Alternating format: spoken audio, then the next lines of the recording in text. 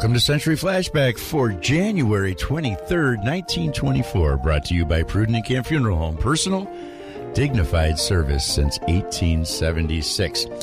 Well, Miss Griffin speaks to the club on her war experiences. The first 1924 meeting of Mother's Study Club was held yesterday with Mrs. Albert Williams on High Street and was of unusual interest.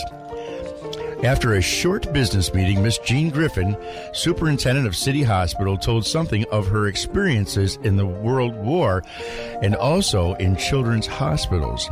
The talk was filled with events and impressions and the personal touch in which made the whole life more of the ordinary interest. An excellent talk on current events, Mrs. George West, and roll call of the favorite household remembers added much to the afternoon.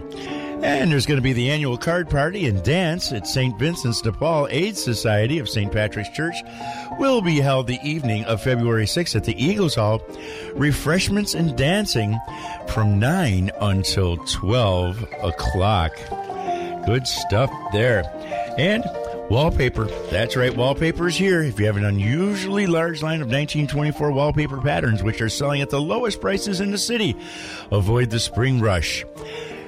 A.M. Yeager, the new location at 16 Lock Street in Lockport. Century Flashback has been brought to you by Pruden and Camp Funeral Home. Personal, dignified service since 1876. WLBN.